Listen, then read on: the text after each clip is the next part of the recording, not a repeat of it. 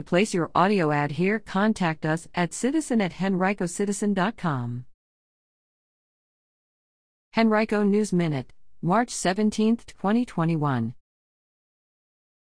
More COVID-19 cases in Henrico schools lead to 36 quarantines. How one local organization is working to help reduce the strain on marriages during the pandemic. A new sober living home in Highland Springs prepares to open.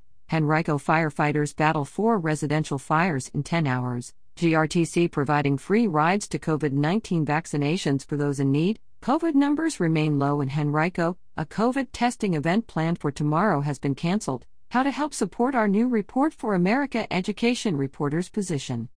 Today's Henrico News Minute is brought to you by Henrico County's COVID-19 Emergency Rental Assistance Program,